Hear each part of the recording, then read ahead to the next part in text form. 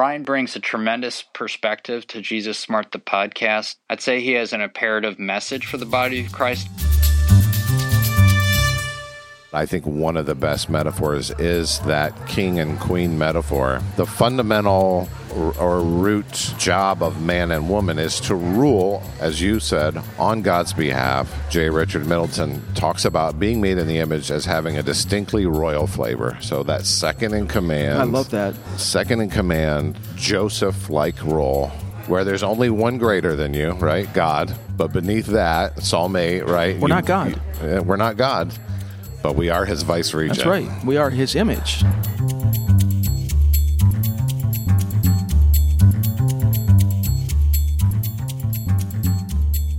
Hello, friend. Welcome to the podcast today. This is Brian Del Turco. There is a movement of men today going to, quote, secular sources. I put secular in air quotes because I think many times God's principles are in the secular world. The whole earth is full of his glory, is what the Bible says.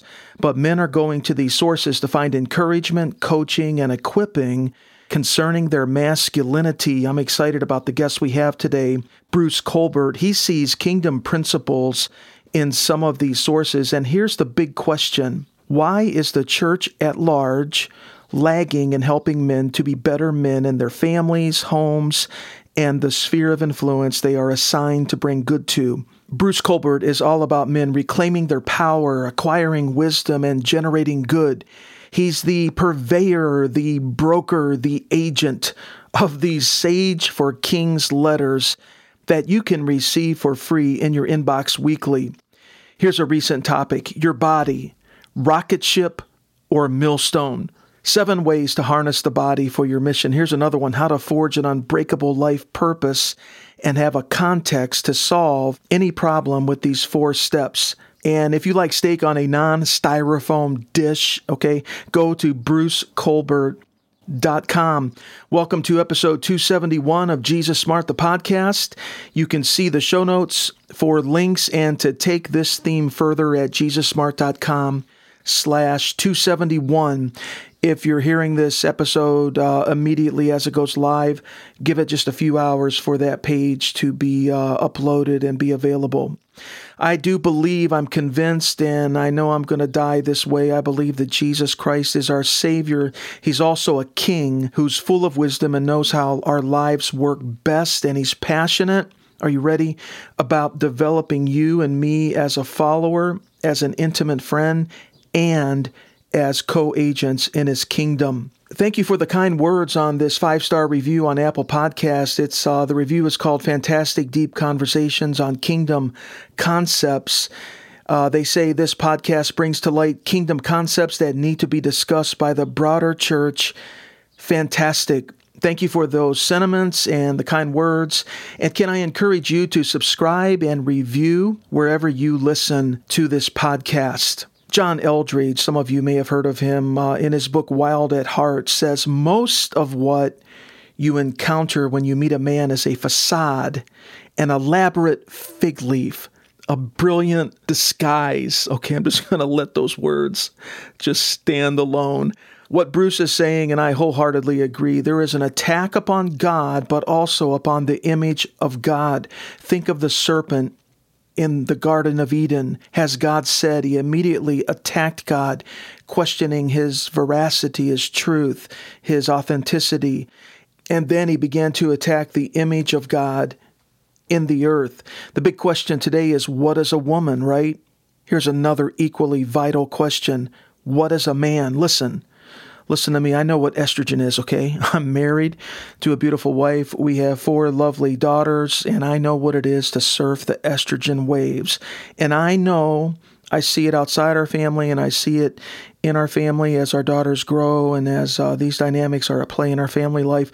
I know that a woman who's under God's influence strikes absolute terror into the heart of the snake. But I also know there is an authority and a standing in the power, can I call it sanctified testosterone? Ed Cole put it this way: when men stand up, the devil sits down. So much rises. There is so much in this thing we call life that rises or falls on the quality of men. And I think it's time to put the spotlight on this. I think that God has assigned Bruce to do this. He's anointed him to do it, and he's emerging in this space as a voice. Let's get right after this. A solid conversation with Bruce Colbert. Hey, friend, welcome to the podcast today. We are in a coffee shop. Welcome, Bruce. Thanks for carving out time to be with us. Bruce Colbert is with us. Thank you, sir. Bruce Colbert. BruceColbert.com is where you want to go to read his firebrand letters that are coming out. Bruce Colbert.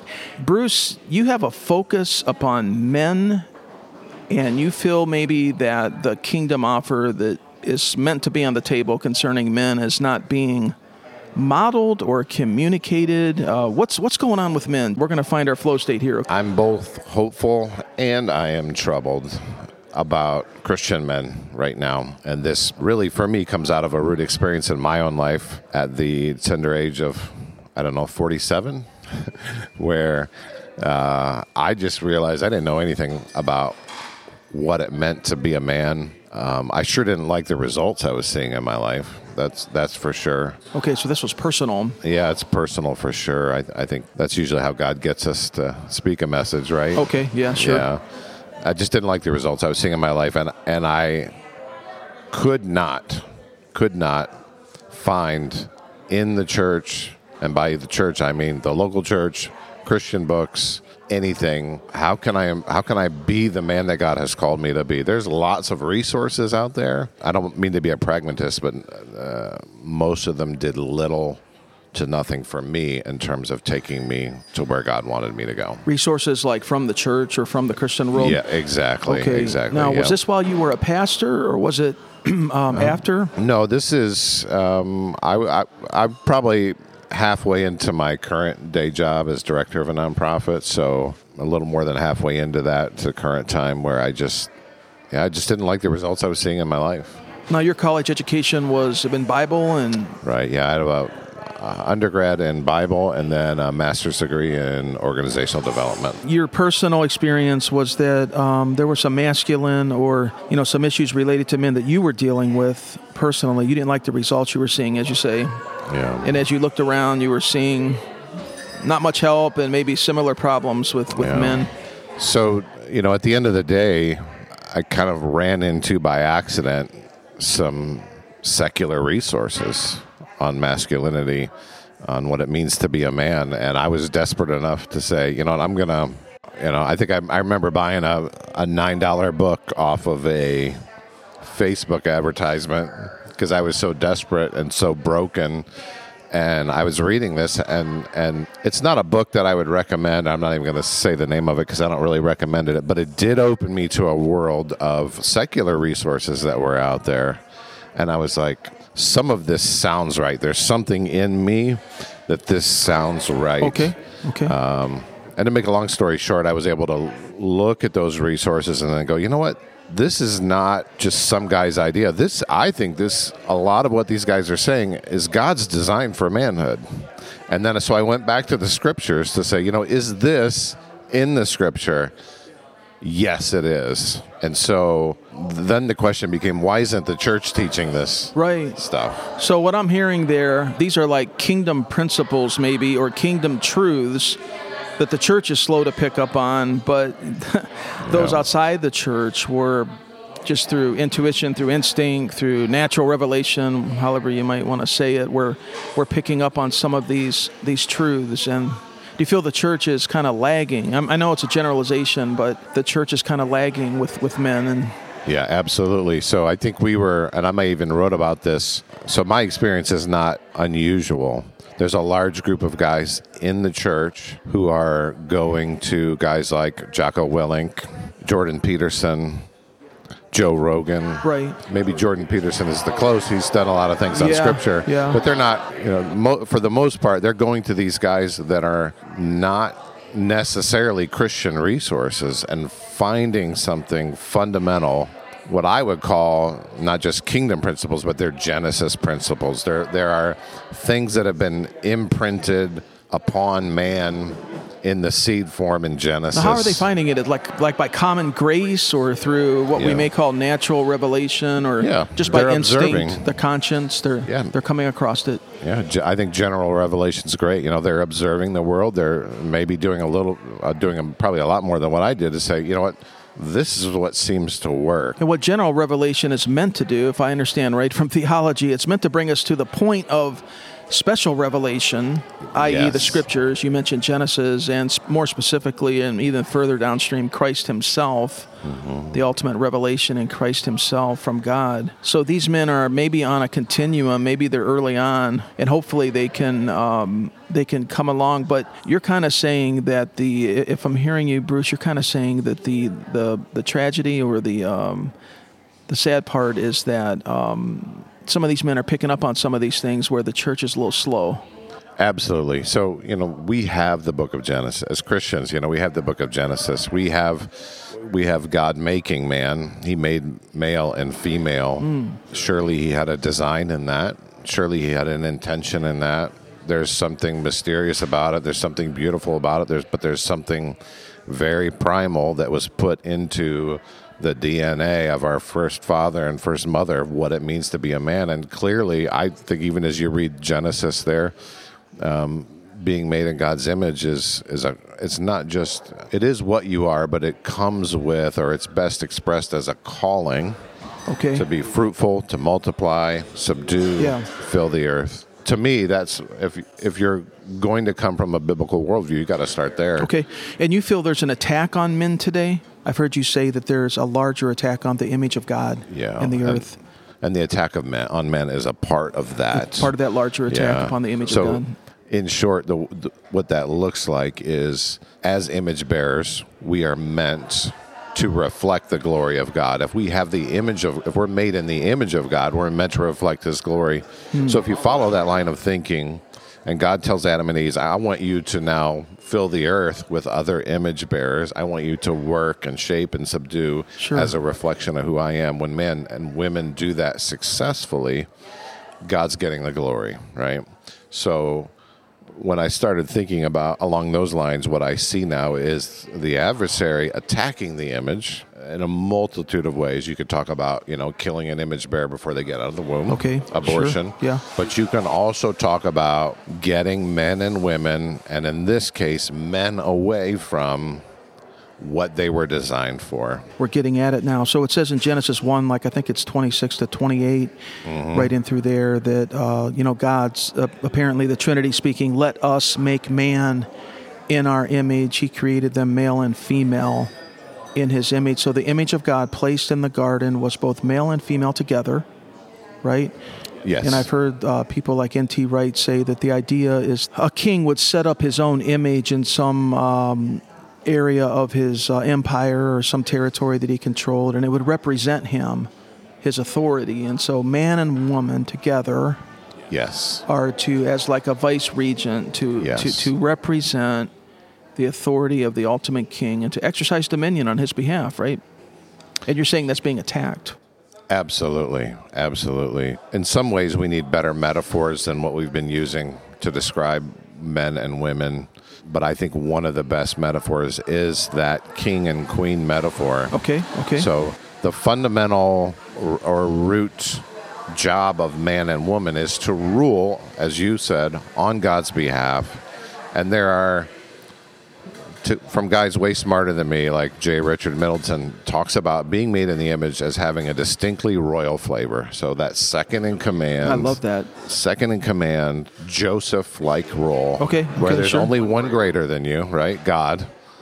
But beneath that, Psalm 8, right? We're not God. We're not God, but we are his vice regent. That's right. We are his image. Yeah. So we're second in command under God, with his authority now called to this series of verbs that you see in Genesis 1:27, be fruitful and multiply, fill the earth, subdue it, have dominion over it, over the fish of the sea, etc. So there's these, what I call, we mirror what God has done. So God shaped the world, right? He built structures in the world, and then he filled it with good things, of which man was one of them.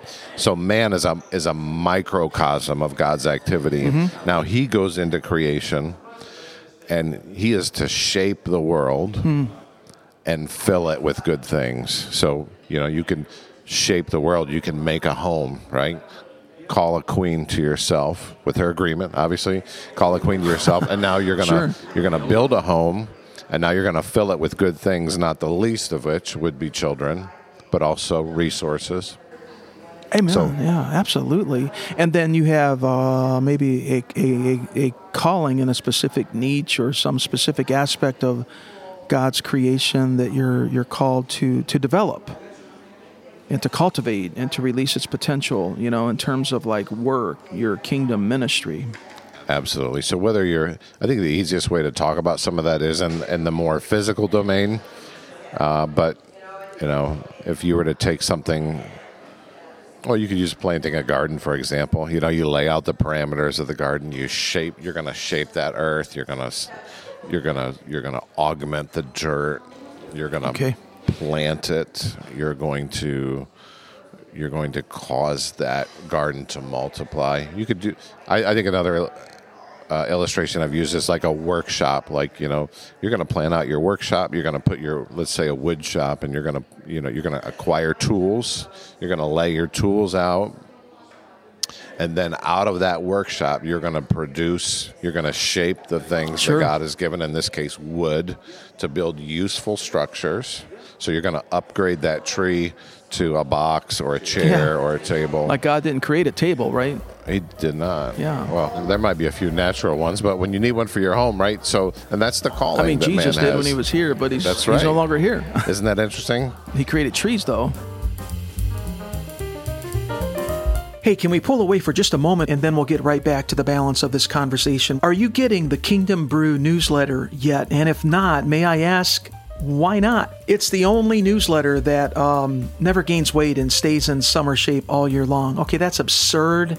But I'd really like for you to consider subscribing and being notified when new episodes go live. Plus, we have content in that newsletter that helps us to, we're all seeking to quest and to level up with our Christ following. You can sign up for the e-letter to keep you updated about new things and resourcing from Jesus Smart. What's it all about? It's all about you and me and our world going above and beyond as an apprentice of Jesus Christ and his kingdom.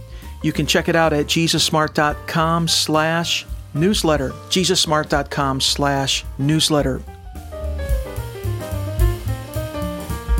I love that line of thinking, and I think that men are wired for that and called to that. And women are too, in respective spheres. So what does it mean then? What are we missing, Bruce? What does it mean to be a man, biblically speaking, kingdom speaking? I've thought a lot about that question, and I believe that fathering is what it means to be a man. Okay. So I don't know if this is where we insert a content caution. I'll speak obliquely, but man was made to penetrate the world. He's made to penetrate the world. He's made to plant seeds that are going to produce fruit. And he's also going to protect the development of that seed. Okay. So we could be talking about children, right, in a very real sense. Sure. Or we could be talking about a garden. Or we could be talking about moving to a new land and setting up a home there. You're literally penetrating that land, setting up a home. So men were made to kind of go out to the edge of things, right? Outside of themselves, go out to the edge, plant things that are going to reproduce and grow. He was placed in the garden to keep it, which means to protect, right? You're right. So cultivate and keep, I believe, are the verbs. Yeah. So there's a protective quality there for sure. And cultivation is about taking what God has originally created and releasing its latent potential. Yes.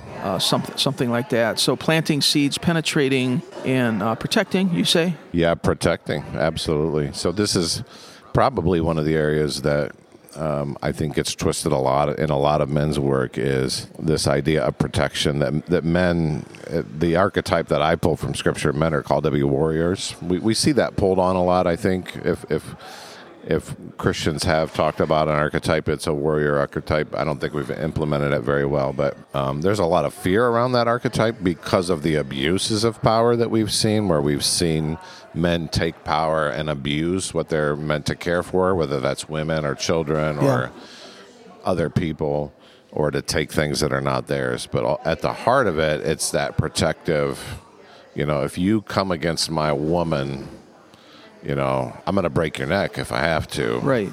You're not going to hurt her. So how are we doing? I like to think in kingdom ways. I think the kingdom produced the church. I think the kingdom is meant to be exhibited through the church.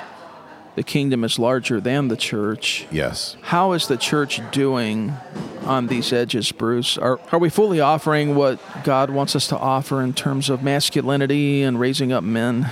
For the most part, I think the church is failing wholesale, and that sounds like a pretty big indictment. But let me explain. If the design of man is kind of this act to penetrate, to initiate into the world, most of the church structures right now are built around passivity. So the average American male or the average Christian going to church, what are they going to do? What's the highlight of the week, right? It is Sunday service, right? Mm-hmm. If you ask anybody, what's the highlight of your church week? It's Sunday service. What do men do in a Sunday service? For the most part, they're on their butts in a pew, passively observing another man feed their family spiritually. They are singing. I'm going to step on some ears. Is that right here? But we sing a lot of worship songs that are the majority of the music, I think, and there are exceptions to this, the majority of the music is oriented toward the feminine. So when you sing a song, when heaven meets earth, like in sloppy, wet kiss, I don't know how many guys are like, yeah, that's the kind of thing I'm thinking about when I worship God. I know there's an alternate version, and I wrote about this recently, but, when heaven meets earth, like an unforeseen kiss, and my heart turns violently inside my chest. Most guys they're not jiving with that kind of language, right? So it starts out passive. They're sitting in the pew. They're watching another man do something. They're singing feminine songs.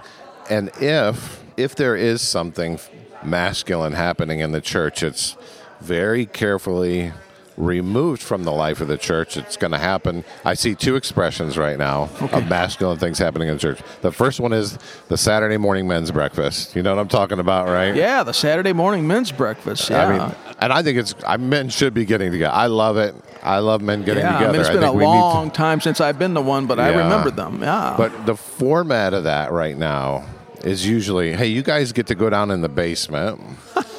You're going to eat pancakes with fake syrup and a few strips of bacon, have some stale coffee. In a styrofoam cup. And call it a day. You know what I mean? So even that is like, is that really what we're designed for as men? And I'm all for fellowship, right? We need fellowship as a man. The second expression that I see churches doing is where they actually go out and do some risky things. We're going to go to the shooting range and we're going to maybe shoot trap or, and smoke some meat and throw axes or whatever. But again, that takes place off-site, removed from the church. And again, I'm not against men getting away. That's not what I'm saying. But when that's the only expression of anything risky, has now been cordoned off away from the life of the church. And that only happens how many times a year? Once, maybe twice a year. Mm-hmm. So men go into that experience, they have a great time, but then they come right back to a structure where they're sitting, listening, singing feminine worship songs. And they come back to the cadence and the rhythm of their own life where they don't really feel, whether they can articulate it or not, they're not penetrating, they're not really protecting, they're not doing these primal masculine instinctive things that make a man's heart come alive. Imagine if we had a church full of men who were trained, ready, and taking action in the world on behalf of Christ. How different would our churches look? How different would our communities look if we had men who were sent out to do things? Yeah, equipped. Now, you're not saying that a church should not teach, because that's obviously a major function of New Testament eldership, right? Yeah, you're right. Spiritual overseers is teaching. But are you saying that there's a difference between teaching, which creates a dependency? It has the feel of only feeding and caregiving and nurturing, which I think you've said are more feminine characteristics, right? Right. Than equipping and empowering to go out and do these things you're talking about. Yeah, and I think it's what is that teaching designed for? So I think that's the question as you Okay. listen to the average. What is it designed for? I mean, what do you see and what should it be? You know, you and I have talked, and along with our friends, about a lot of the church's momentum is designed to kind of create a bigger and bigger on-site church. So a bigger building, more people, more dollars flowing into the church. So a lot of preaching is designed to meet that end goal. Okay, yeah, I think you're onto something here. One of the critical areas, I believe, of the church that's hurting men right now is they look at the church institutional, the thing that happens in the building on that location, as the center of what's happening, as opposed to the home. Churches have forgotten that the home is God's original institution. You're saying the home should be the primary locus. And a lot of churches have a hard time with that because they're trying to build up this thing over here. So if you got a big, it becomes self-perpetuating or a survival or even a thriving mindset, but it's about the institutional church. Yes. Mega or multi-campus or a brand or a ministry or even a man's ministry, that is not conducive to empowering men in their homes and in their respective spheres of assignment. You got it. I mean, you nailed it perfectly, Brian. So, if we should be equipping men to be fathers, husbands, business owners, men who can then take what they learn and then go out into the community and whatever their sphere of influence is, whether they own a business or have a job working for somebody else, seeking to bear the name of Christ in that context, to be a representative for the kingdom in that context. And I'll tell you one of the key ways that I see. If you are a mature, gifted man in a church, what happens if you're a mature, gifted man in a church and you have been given a focus by God that is not meant to feed that church institutional machine? Yeah, we see this a lot. You're kind of in no man's land. You're kind of passively, I don't want to say ignored, but there's not really a place for you any longer. So if you're a man who is penetrating the world, I mean, look at 80 to 90% of you go into any church today, 80 to 90 to even greater percentage of the calls to service are be a greeter, take a collection plate, go back, work with the children, do something that's inwardly focused in the church. Not 80 to 90% of it is that. And what that feeds into, it's self-perpetuating, it's building that local institution, right? It could be a marketing thing. It could be like seeker. We're trying to serve, and we're trying to get seekers in here. But then if you have men who, DNA, Bruce, is a powerful thing. You can't stop DNA. And if God has put something in a man to do something, it cannot be stopped. And he will either be eternally frustrated. It's just not going to go away. Yeah, I think you're on to something there, Brian. So and that's what we're seeing in a lot of men today is they don't have a place, especially Christian men. So you have two choices. You can either go out and try to go it alone, which we also know does not work, right? If you're going to be the Lone Ranger as a believer, it doesn't work. You weren't designed for that. We were designed for community. Absolutely. So you can either try that, which doesn't work, or you can try to go along with the church, which we've already identified as passive, or you can just kind of shut down. I think what we're seeing and what gives me hope is what you're saying is we can wake some of these guys up. We can wake them up and say, what I'm saying is there's a third option.